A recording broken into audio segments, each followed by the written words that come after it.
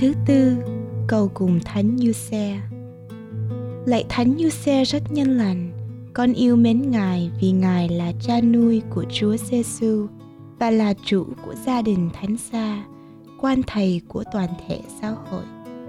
Xin Ngài cũng là cha thiêng liêng của con và hướng dẫn con trên con đường tới thiên đàng. Xin gìn giữ con như Ngài đã gìn giữ Chúa Giêsu.